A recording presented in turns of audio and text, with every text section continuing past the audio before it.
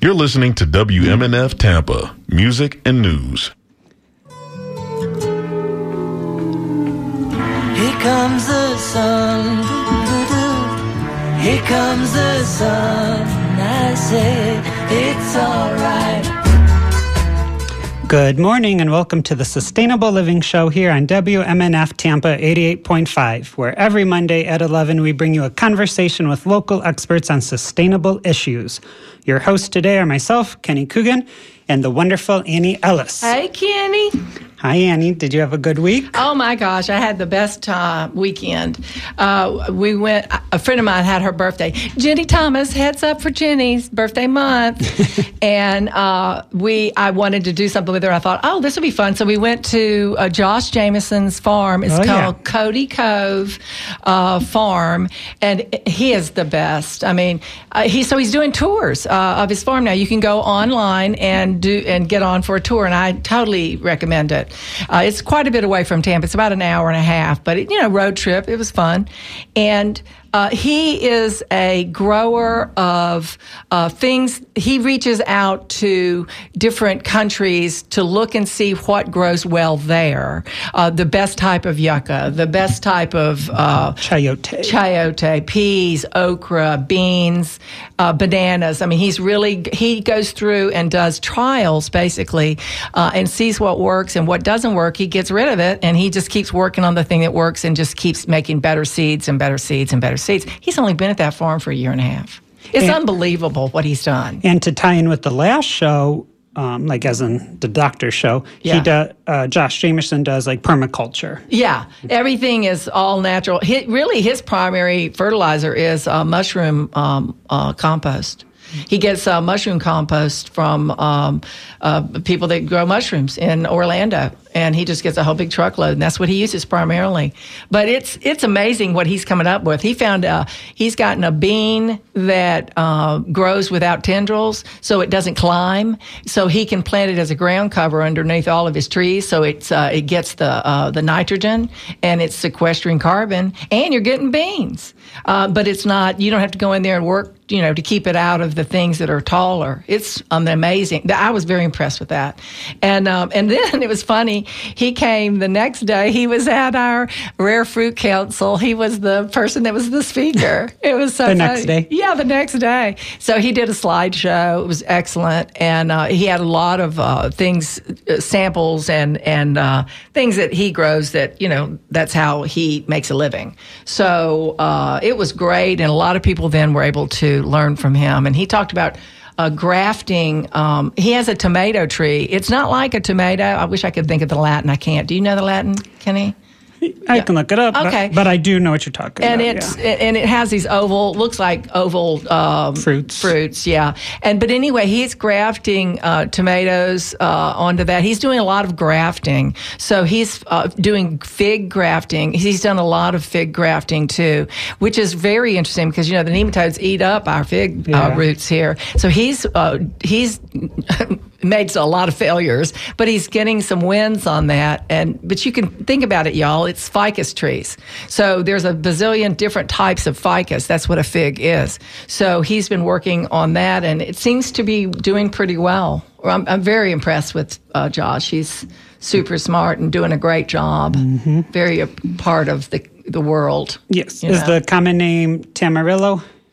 Yeah, that's it. Yeah. I see the picture of it. Yeah, I have photographs. You know what? I'll put it online and show about him because he's so great. I'd like to promote him. And Annie is now back on Facebook. I'm back on. I wiggle my way back in. That artificial intelligence, they're not so smart. So she's back on the Sustainable Living Show, WMNF, on Facebook. So she is regular Facebook, Annie Ellis, ANNINOE. It's great. Very good. Yeah. So, of course, working the boards and keeping us in check is Mr. Bill Grace. Yes. And we're happy to have Clark back answering the calls. Clark is here in the house. Anticipating lots of audience participation because today we are talking with Associate Dean for Research at the Patel College of Global Sustainability at USF, Dr. George Philippidis. We are talking about bioresources for a sustainable future. So stay tuned as we promote a balance of people, profit in planet. Yeah, I read about this, and it is fascinating. You guys are just going to love it. I want to talk about him just a little bit, and I'm going to hope I don't ruin his last name. We're going to say Philippidis. Philippidis. And then, that's a great sounding look like on this, so I'm hoping. George Philippidis. Yeah. Okay. Is a Fulbright scholar, which is impressive in its own, right? With a PhD in chemical engineering. which is more impressive. Which in chemical engineering, that is, yeah, that's pretty impressive too. This guy's smart, let's just face it. He has leadership experience in both the public and private sectors. His applied research focuses on the development and commercialization of biofuels. Now, that's very important. Biomaterials and renewable energy from sustainable natural resources. He has founded technology companies, authored several publications, 11 patents, wow, and developed graduate courses in renewable energy and sustainability. We are so happy to have you on the program, George. Welcome. George, are you there? Yes, I'm here. Can you hear me? Yes, we can hear you now. Great. Thanks. Thank you. You're welcome. We're thrilled that you're here. I'm fascinated by some of the things. We have a little list of questions that we have, so we'll start in with that, but I'm sure we're going to branch off on it because I have some that are not written down, as usual. No problem. So let's see. What is biofuel? What is biomaterial? And what exactly are sources? Oh, bioresources, excuse me. Yes. So anything that starts with the prefix bio means that it's coming from nature. Okay. So biofuels are fuels that we can produce from natural resources as opposed to extracting them from the ground. And biomaterials are materials that we can produce again from the same resources. And the same, of course, for energy, renewable energy. So when I say bioresources, just to give you an idea, we're talking about a variety of natural resources such as crops, water, forestry, our oceans, as well as some new things that the audience may not be as familiar with. And those are biomass and algae. And we can talk about biomass and algae maybe a little later. I'm fascinated with the algae, so I definitely want to talk about that. That's very interesting. Well, we have the examples of each. I don't know, why don't we just get into the algae? Let's just go there, because I just am fascinated by that. Let's talk about that, on how you are the examples of those and how you're making those and that sort of thing. So algae grow in nature, and if you have a pool, you know that very well because you are trying to keep the algae under control. Well, in our case, we don't want to keep them under control. We want to utilize their natural potential to produce a variety of very useful products for us. So what we do is we pick algae that can make a lot of fat that we can turn into biofuels like diesel and other products. Wait a minute, I want to stop you real quick. Yeah. So you just said you take the algae and you make it, you process it into a fat. Is that what you said? We grow the algae. We give them some nutrients. Okay. And they grow. And just like us human beings, the algae, the cell itself contains some fat, some sugars, carbohydrates, and some protein. That fat that the algae produce, we can extract it, take it out of the algae cells, and we have technologies to convert it into aviation fuel, green aviation fuel. That is and a also miracle. biodiesel.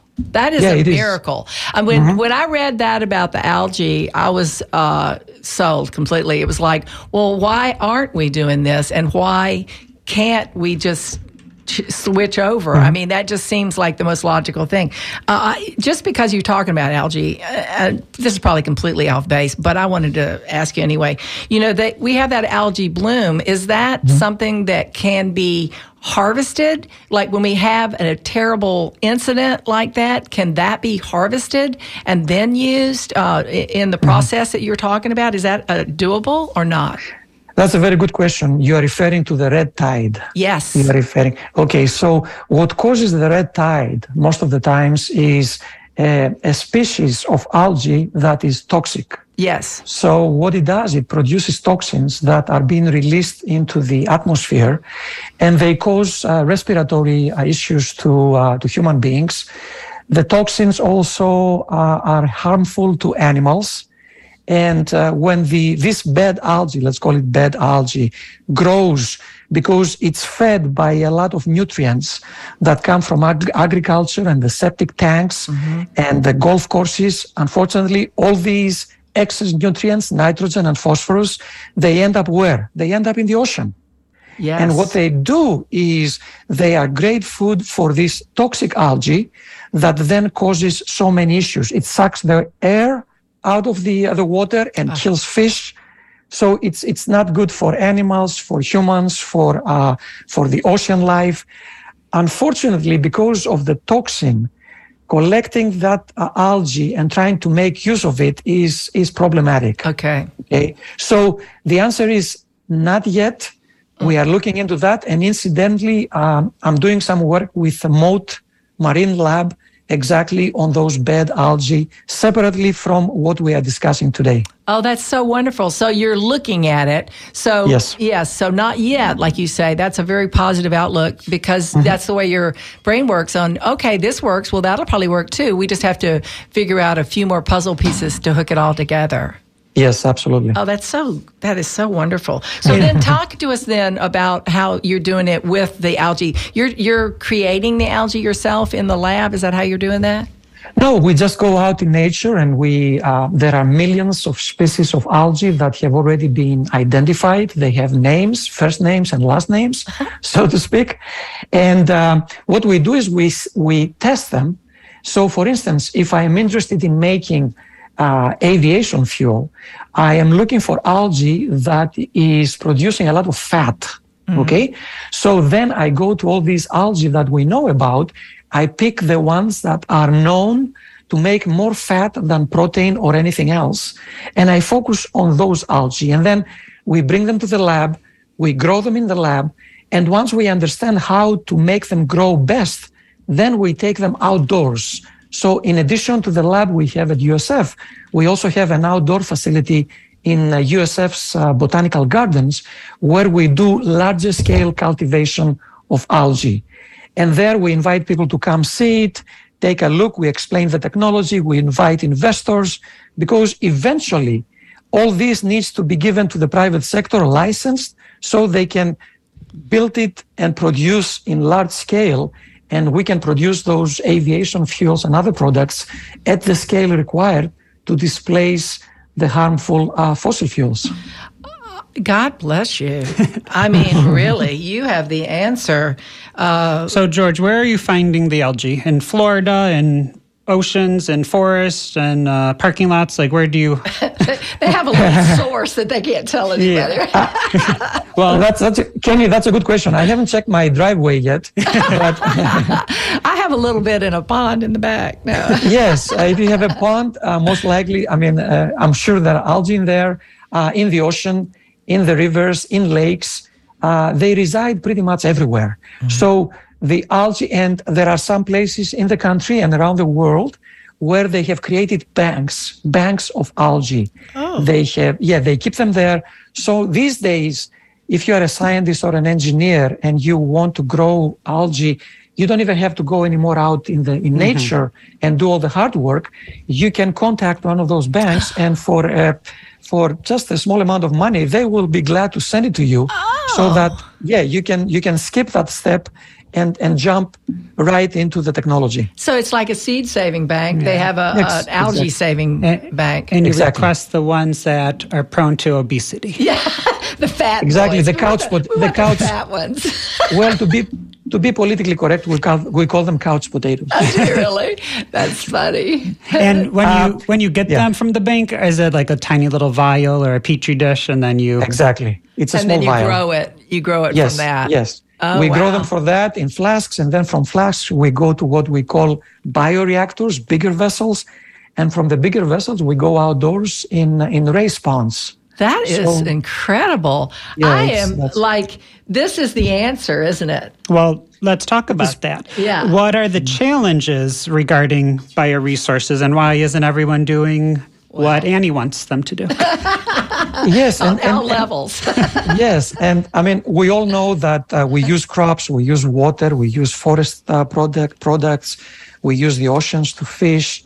And we've done that for many, many years. In the last 100, 150 years, of course, we have the use of fossils, heavy use of fossils. And because we burn their carbon so fast, we have carbon accumulating in the atmosphere, and it's creating climate change. And we'll come back to that a little later. So what are the concerns with all these natural resources? Why are we concerned about them, since Mother Nature provides those to us? Well, we are concerned because what has happened is we have explosive population growth. Yes. So we got to support more and more people every day. We have heavy industrialization with emissions and CO2 releases. We have urbanization. Half of the people on the earth now live in cities. There are so many megacities with a lot of poverty, with a lot of congestion, pollution, sanitation issues, and so on. The other thing we have is globalization. So these days, everything spreads around the world very quickly. We have increased our market size, but that also creates issues with transporting goods and, again, polluting the environment. Yeah. And last but not least, we are experiencing climate change. And climate change really is exacerbating a lot of those things that I just mentioned there. Climate change is not causing the things I just mentioned. It just makes all those things even worse. So these are the challenges we are facing, and that's why we have to look at our resources, and we have to think very carefully of how do we continue to use them, but in a sustainable way.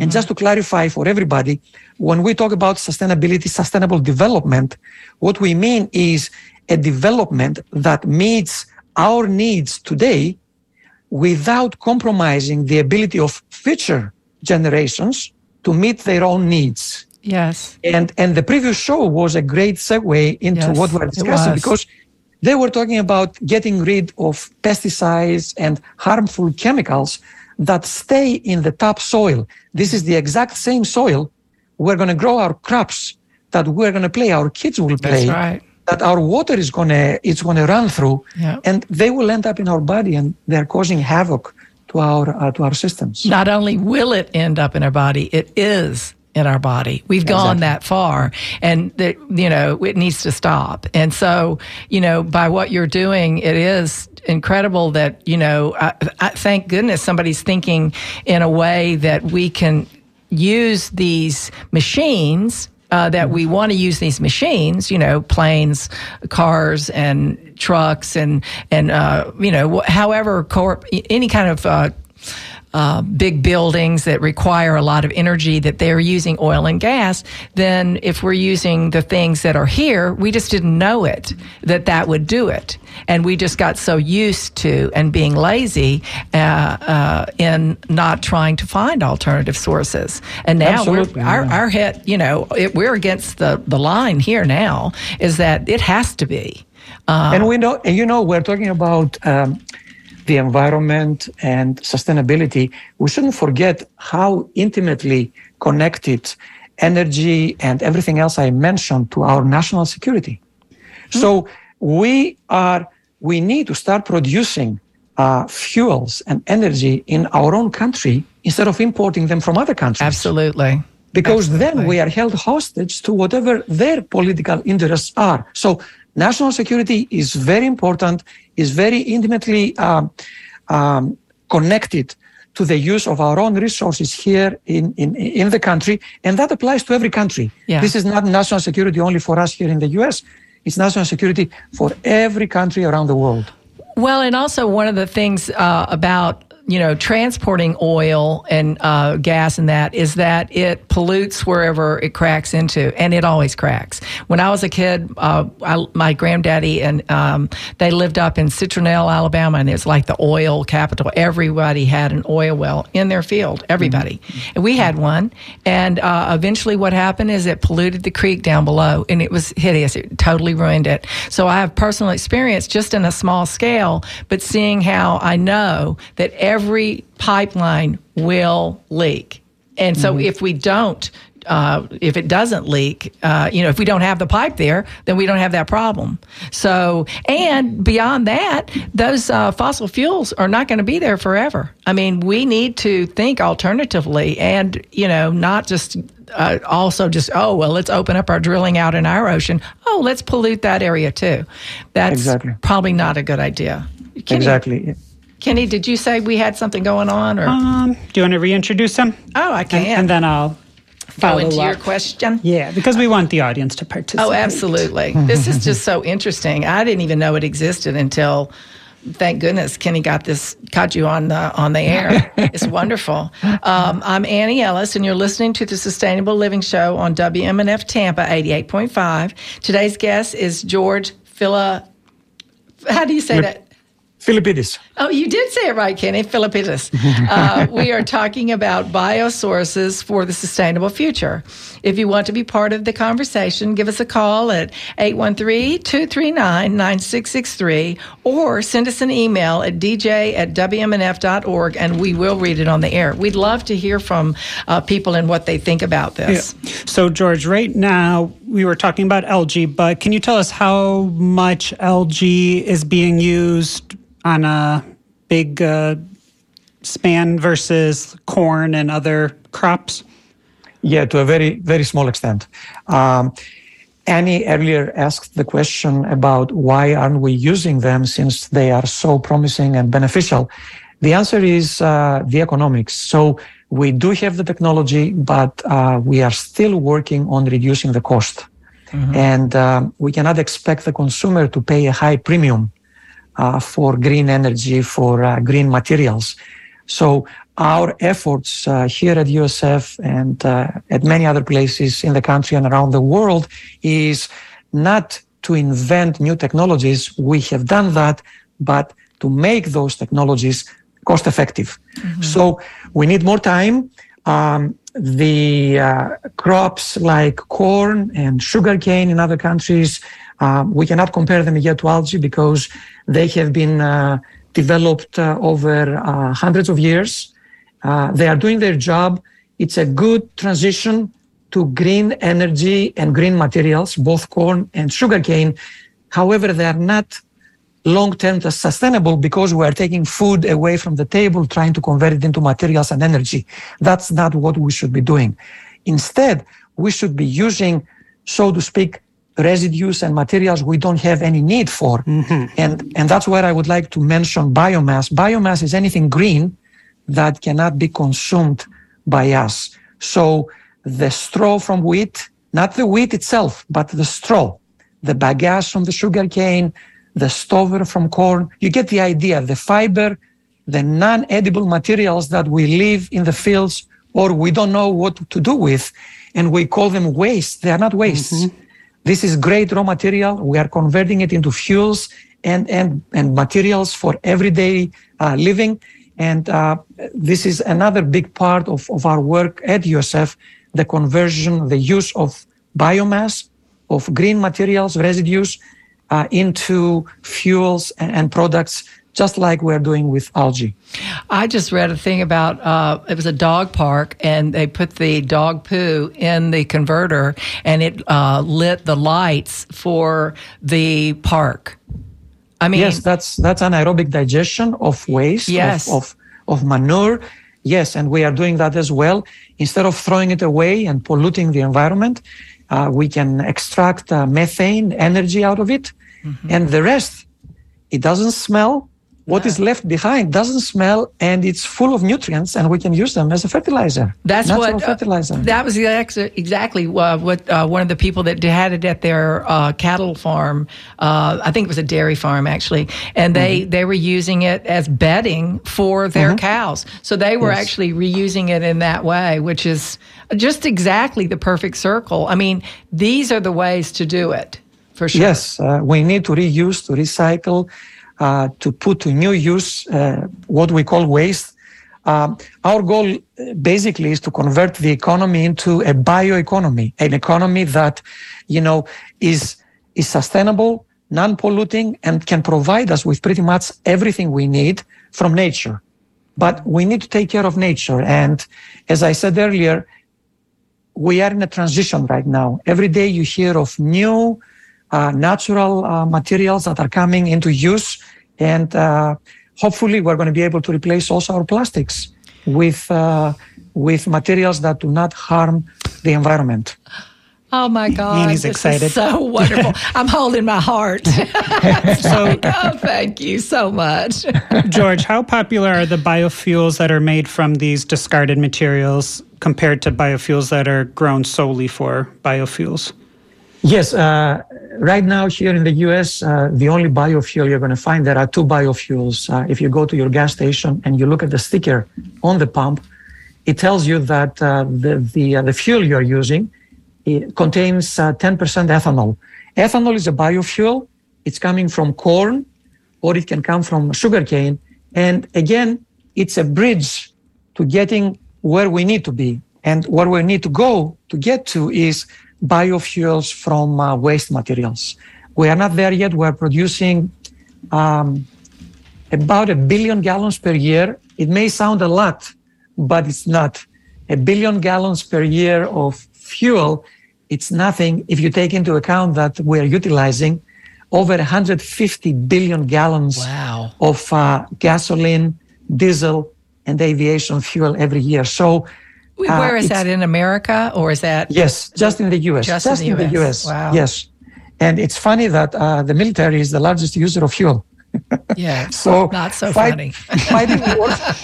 Fighting wars overseas to defend oil doesn't make any sense. We need to start making those fuels here, and there will be no need to go to send our men and women overseas. That is a very interesting point you just made. It's like we're the fossil fuels are fueling the war at wars, and if we just don't need the fossil fuels, we can reduce the war, the fight to have it. That's very good. But if I may, in addition to fuels from algae and biomass, we can make a lot of other products. If we stick to algae, which seems to be closer to Annie's heart. So algae also make a lot of antioxidants. These are great for our health. So I don't know if you heard of DHA and EPA. Maybe you heard the term omega-3 fatty acids. Well, if you go to the grocery store, you will see an increasing number of products now being sold fortified with omega-3 fatty acids. And that's coming from the green algae?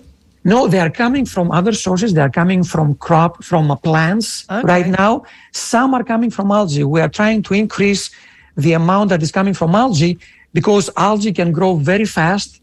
Algae can be grown on any piece of land. It doesn't have to be a fertile piece of land, okay? And it grows so fast that we can produce those products more efficient than we can produce them from plants. So that's one of the things we are doing in the lab right now as we speak. We are producing omega-3 fatty acids that can go into nutritional supplements. It can go into milk, into food, so that we can replenish and we can balance our diet, because our diet these days is not balanced. No. So much processed food being consumed that we have to take supplements. Why are we taking supplements?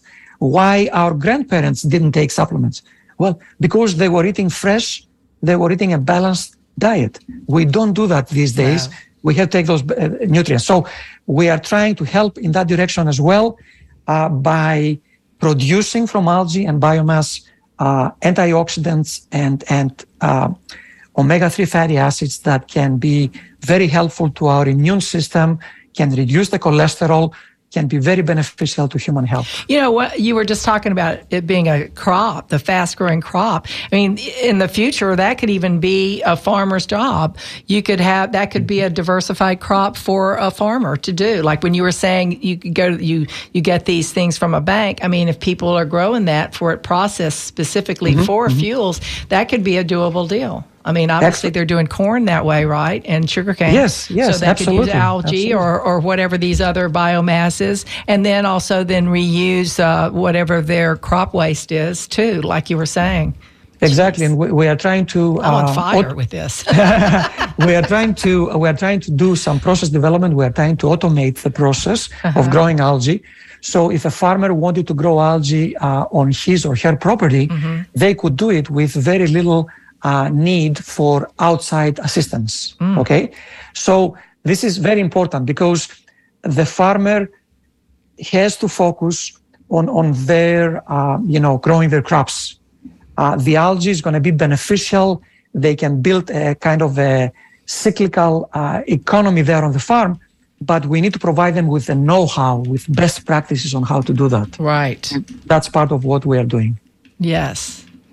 But you're right, yes. So earlier we were talking about biofuels, and they come from crops, and the benefit is that they take in a lot of CO2, but then they're burned, or then first the tractors have to harvest them, so that takes some energy, and then they're burning, and then they release CO2. Are the emissions equal to what the crops can take in, like, for example, corn? Yes, that's a very good point. What is happening is with fuels coming from plants, biofuels, is we are recycling, in essence, the CO2 that is being released when we burn the fuel.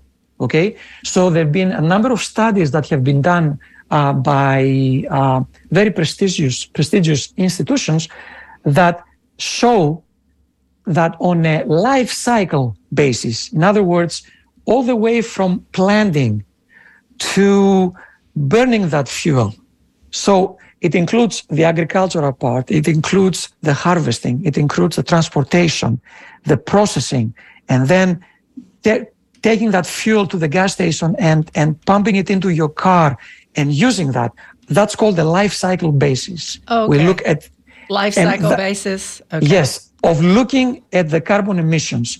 And based on that life cycle basis, fuels we produce from biomass and algae should provide a balance, should be able not only to give us zero net emissions, but also to reduce emissions over the long run. I'm so glad you were just saying that, because as Kenny was asking that question, I was thinking, as soon as they harvest that corn, they're releasing the carbon that's been sequestered in the roots up into the air, and then it's going to get burned. I mean, come on, we're starting it, but then we release what we did. So we're undoing what we did to begin with.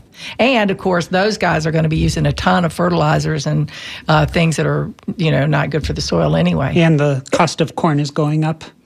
Yes, for fertilizers. Okay. Fuel. Exactly. Yeah, fertilizers I heard were very expensive. Not that I use them. Fertilizers, chemical fertilizers are produced from oil. Yeah. So when oil prices are $100, $120 per barrel, then that comes back to bite us all the way from the farm to everyday driving our car, to every single thing, to the cost of plastics, the cost of transportation. So if we were to rid ourselves of the need to depend on oil for fuels and plastics and everything else, then and make that part of the economy domestic, then we're going to have a much better control on the costs. And we're going to pump all this money into the local economy as opposed to writing checks and sending them overseas to you know whom. That is amazing. I am so happy you're here. So, George. We have callers, too. Yes, we do. Yeah. So that's great. The first person we're going to take is Joe in Clearwater. Hi, Joe. Hi. Hi, Joe. Hi. Hello. I agree with just about everything you're saying and you have said. But, and here's the big but. Okay. If it had started 50 years ago, we might have had a chance.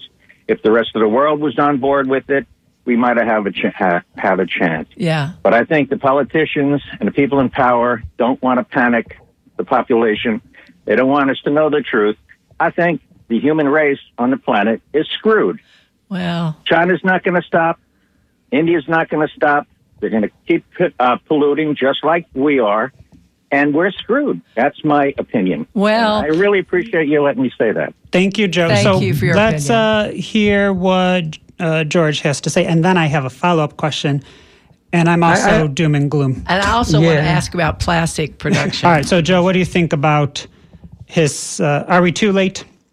Well, yeah, I want to believe that we are not too late. Although, as you see, we look left and right, and we are destroying pretty much everything. Yeah. So I'm optimistic. Yes, I would say we are behind.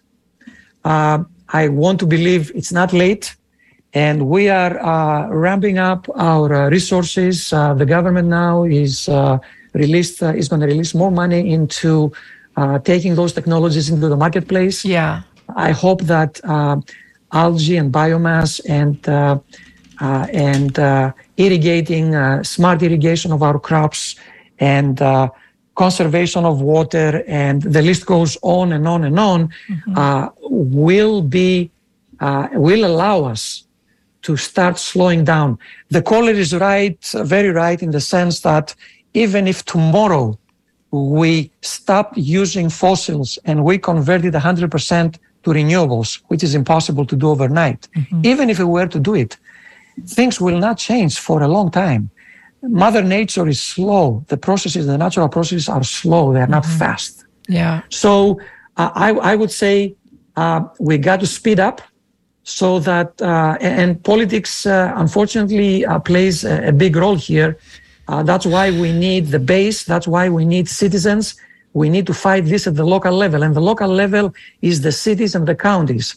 And then it can go to the state, and from the states, it can go up to the federal government. Yeah, and go to, when you vote people in that are going to be environmentally conscious. Don't vote for party.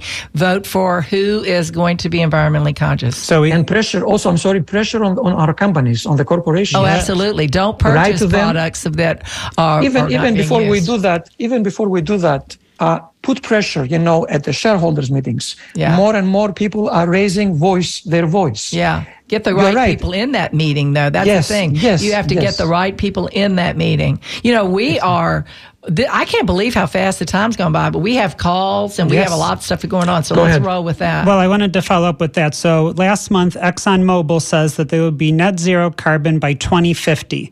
And my question is kind of the same as the caller's. Is 2050 too late? Is that too little, too late? And they are moving into biofuels, so that's the connection.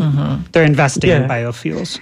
Yes, they could have done that, not just Exxon. All of those companies could and should have done that back in the 70s. Right, when we started knowing about this. That was the thing. Exactly. So whether they're going to be carbon neutral by 2050, it's an aspirational goal, I would say at best.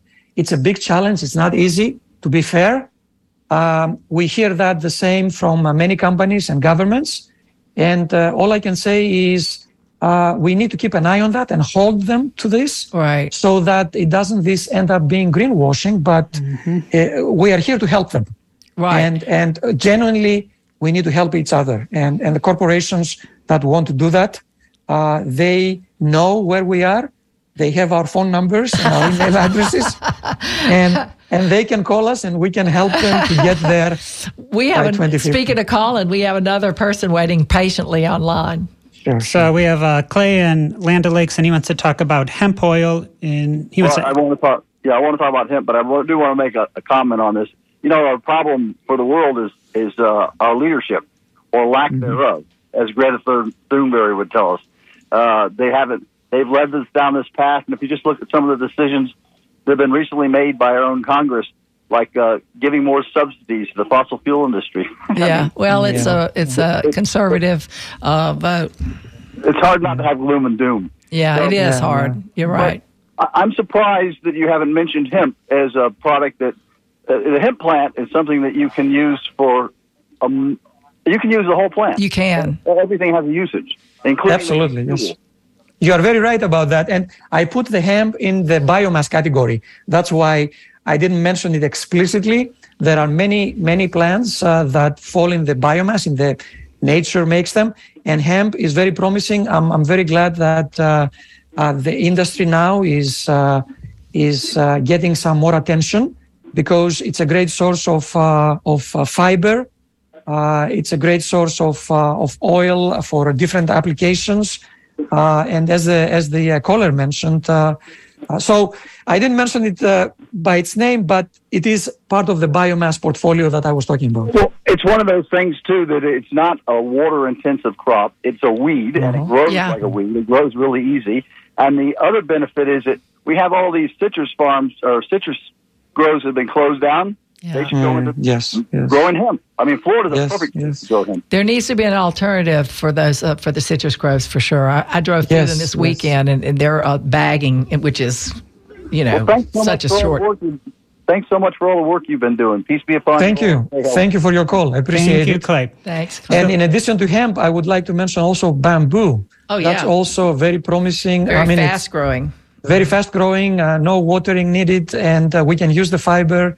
It can provide privacy, a lot of good stuff, both in hemp and bamboo and others. Dr. T.H. Culhane just came over a week or two, and he dug up some 40-foot tall bamboo to plant on Rosebud Continuum. So maybe you could. He's a great colleague of mine. Yes. Maybe once it starts growing, you can harvest it. Absolutely. So you're a part of it, Kenny. Yeah. Somebody, let's see, Clark from Ybor City wants to know how much it costs to make a gallon of jet fuel from LG, and then my follow-up is the limiting factor the cost of biofuels versus normal petroleum currently? Is that what's going on? The infrastructure and... Well, actually, we can make the green aviation fuel. We can make it at existing refineries. That's good. So you could just reuse that refinery. Yes. We can use the refinery, which is great. And that's why a lot of oil companies are looking at algae more than they are looking at biomass. So we could do that, and we're working on that. As far as the cost, the studies that we have so far come from very small scale. We are not anywhere close to, I would say, $4 or $5 per gallon, where you're going to find the fossil fuel. Maybe I could say is twice as expensive now. But again, as I mentioned earlier, keep in mind that this effort, it's only 10, 15 years old.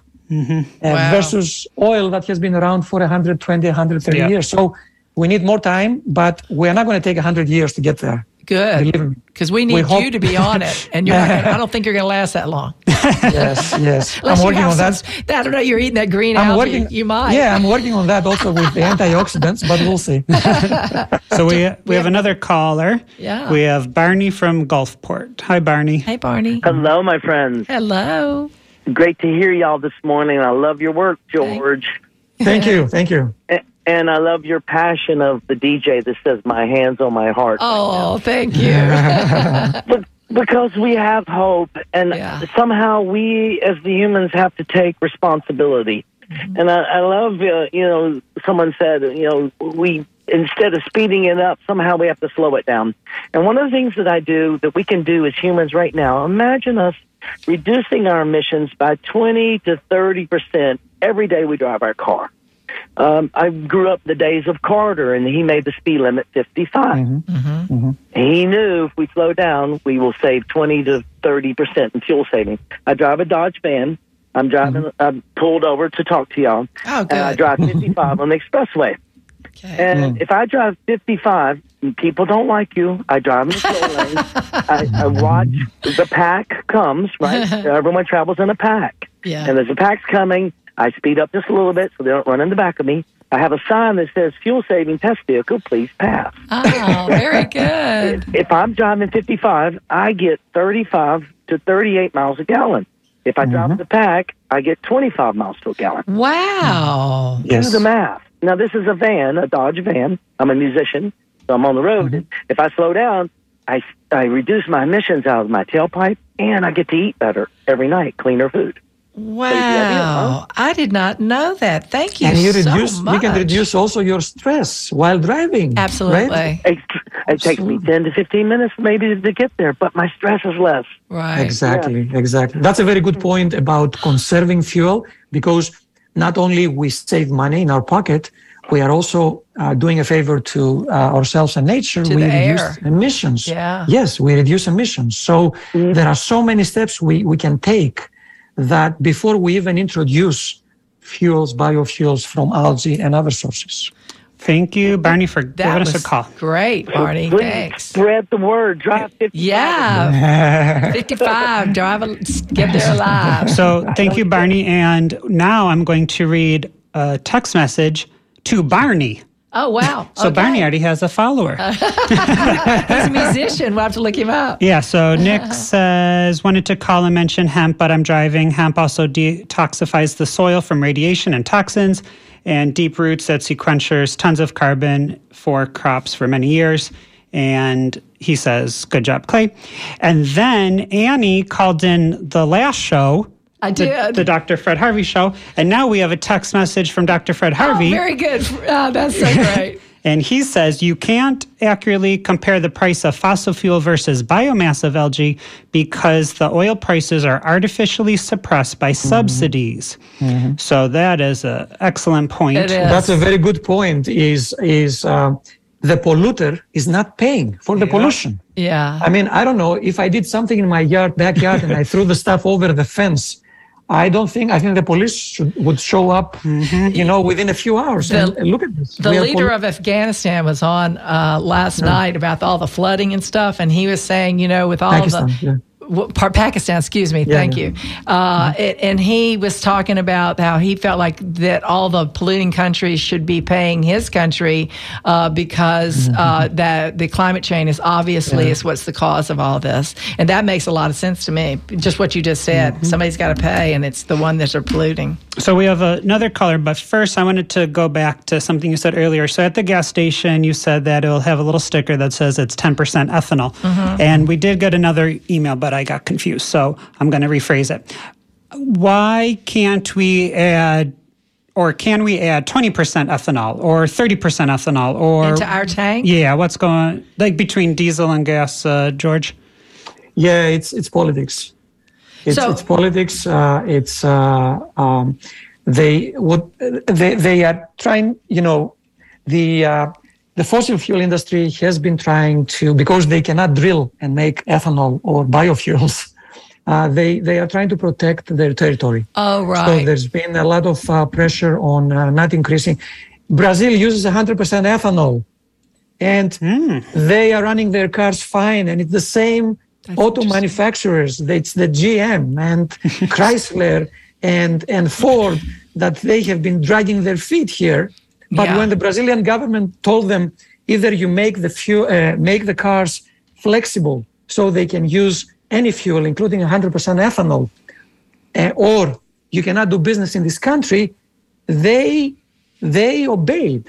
Wow. Here, that's incredible. Exactly. The very same companies that are telling us that this cannot be done. Is protecting everything they have in place because they're going to have to spend money to make a change. Absolutely. It has been going on for years. Yeah. So to answer your caller, the only part that needs to be replaced is the fuel line. You need to use synthetic rubber instead of natural rubber, and that's it. Nothing's going to be destroyed. But I don't advocate you do it if you have your car under warranty, because unfortunately, the warranties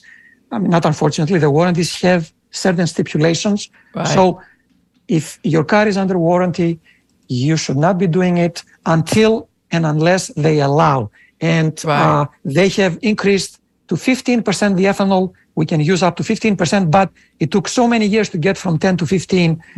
It's a very slow process. That is so interesting. I didn't know that. We have another caller. One last thing here for the caller. If you have a flex fuel vehicle, those come with a sticker that says flex fuel. You know that the car is flex fuel vehicle. You can use here in the U.S. up to 85% ethanol, which, by the way, is much cheaper than gasoline these days.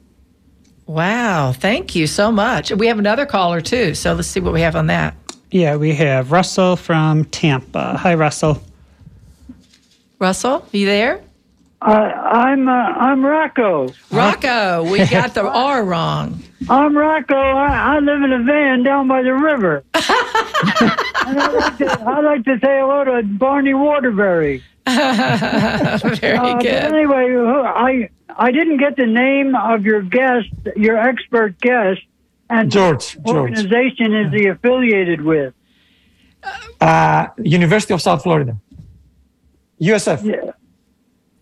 He's from USF? Yeah, he's speaking to you directly. So that was George speaking to you. George, you want to just tell him? Yeah, this is George Philippidis. I'm a professor at USF, University of South Florida.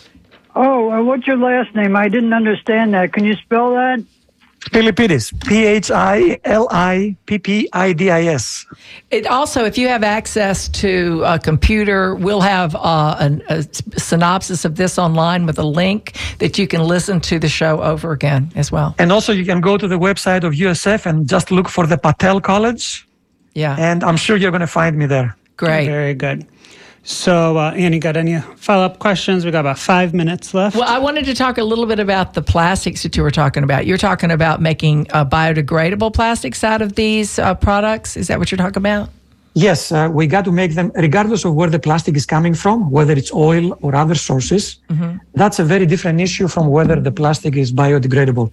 So what we are trying to do is we're trying to understand the chemistry of how things break down. Yes. So that we can, ideally, we would like to program things in the future so that while they are useful to us, they stay intact and they do their job. And then when we don't need them anymore and we need to dispose of them, we do the disposal very, very carefully. We can put them in the soil knowing that they will biodegrade fast. So yes.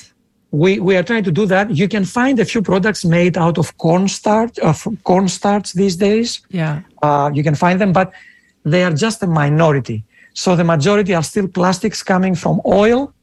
And there are several groups around the country and the world, faculty and companies trying to develop biodegradable plastics, yes. Yes. So, George, we only got a couple of minutes left. I have one more email, and they say, or they believe that ethanol in fuel is a bad idea and it reduces the car's potential for the highest MPGs, and the corn that is used is Monsanto's proprietary strain. So, so these are things that some misinformation. No, actually, the callers or whoever made the comment is correct. Ethanol is not as dense as gasoline energy-wise, so you need to put a little more in the gas in the tank to go the same distance.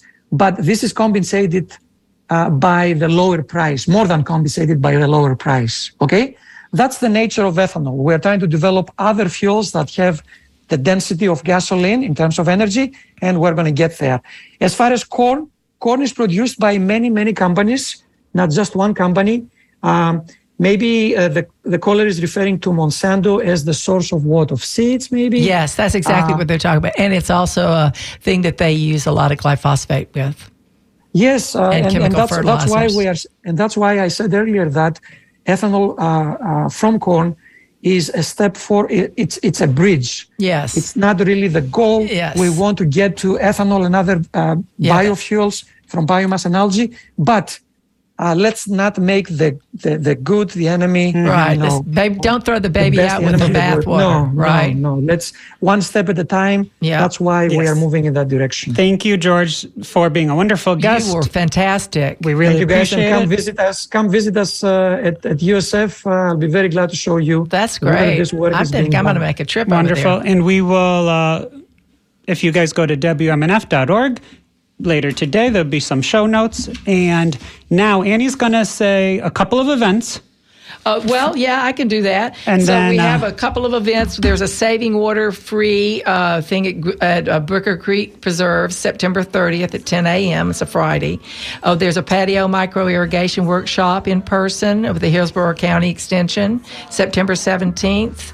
And that's it. All the rest of them are going into November. And you can go to Sweetwater Farm too and check out their stuff. They have lots of great stuff going on. So Annie's going to say our closing paragraph, but first we got another message all the way from Columbia. Really? Juan Medna, he says he's a graduate student from USF, and he's listening to his professor, Dr. Philippidis. Oh, he is? How nice. All the way from Columbia. Wow. You see, I have fans too. Yeah. I keep telling the kids I have fans and they don't believe me. That's funny. Well, thanks a lot. Appreciate it. Thank you, guys. Kenny, Annie, thank you so much. Thank you. Thank you to Mr. Bill Grace, Dr. Bill Grace, and just upped you. And also for doing the boards, and also for Clark for answering the calls. If you enjoy the show and weekly content, please consider going to WMNF.org, donating through the tip jar, and directing your donation. And next week, we are going to have Robert Northrup and Andrew. Yes, they're so great. Talking about cheese. So thank you guys and have a great day. Thank you. Bye-bye.